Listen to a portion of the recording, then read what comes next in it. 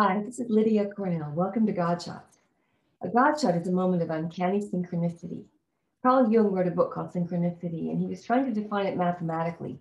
What is it that happens when you have a coincidence so uncanny that it can't be just random? It feels like it has a meaning to it, a meaningful coincidence.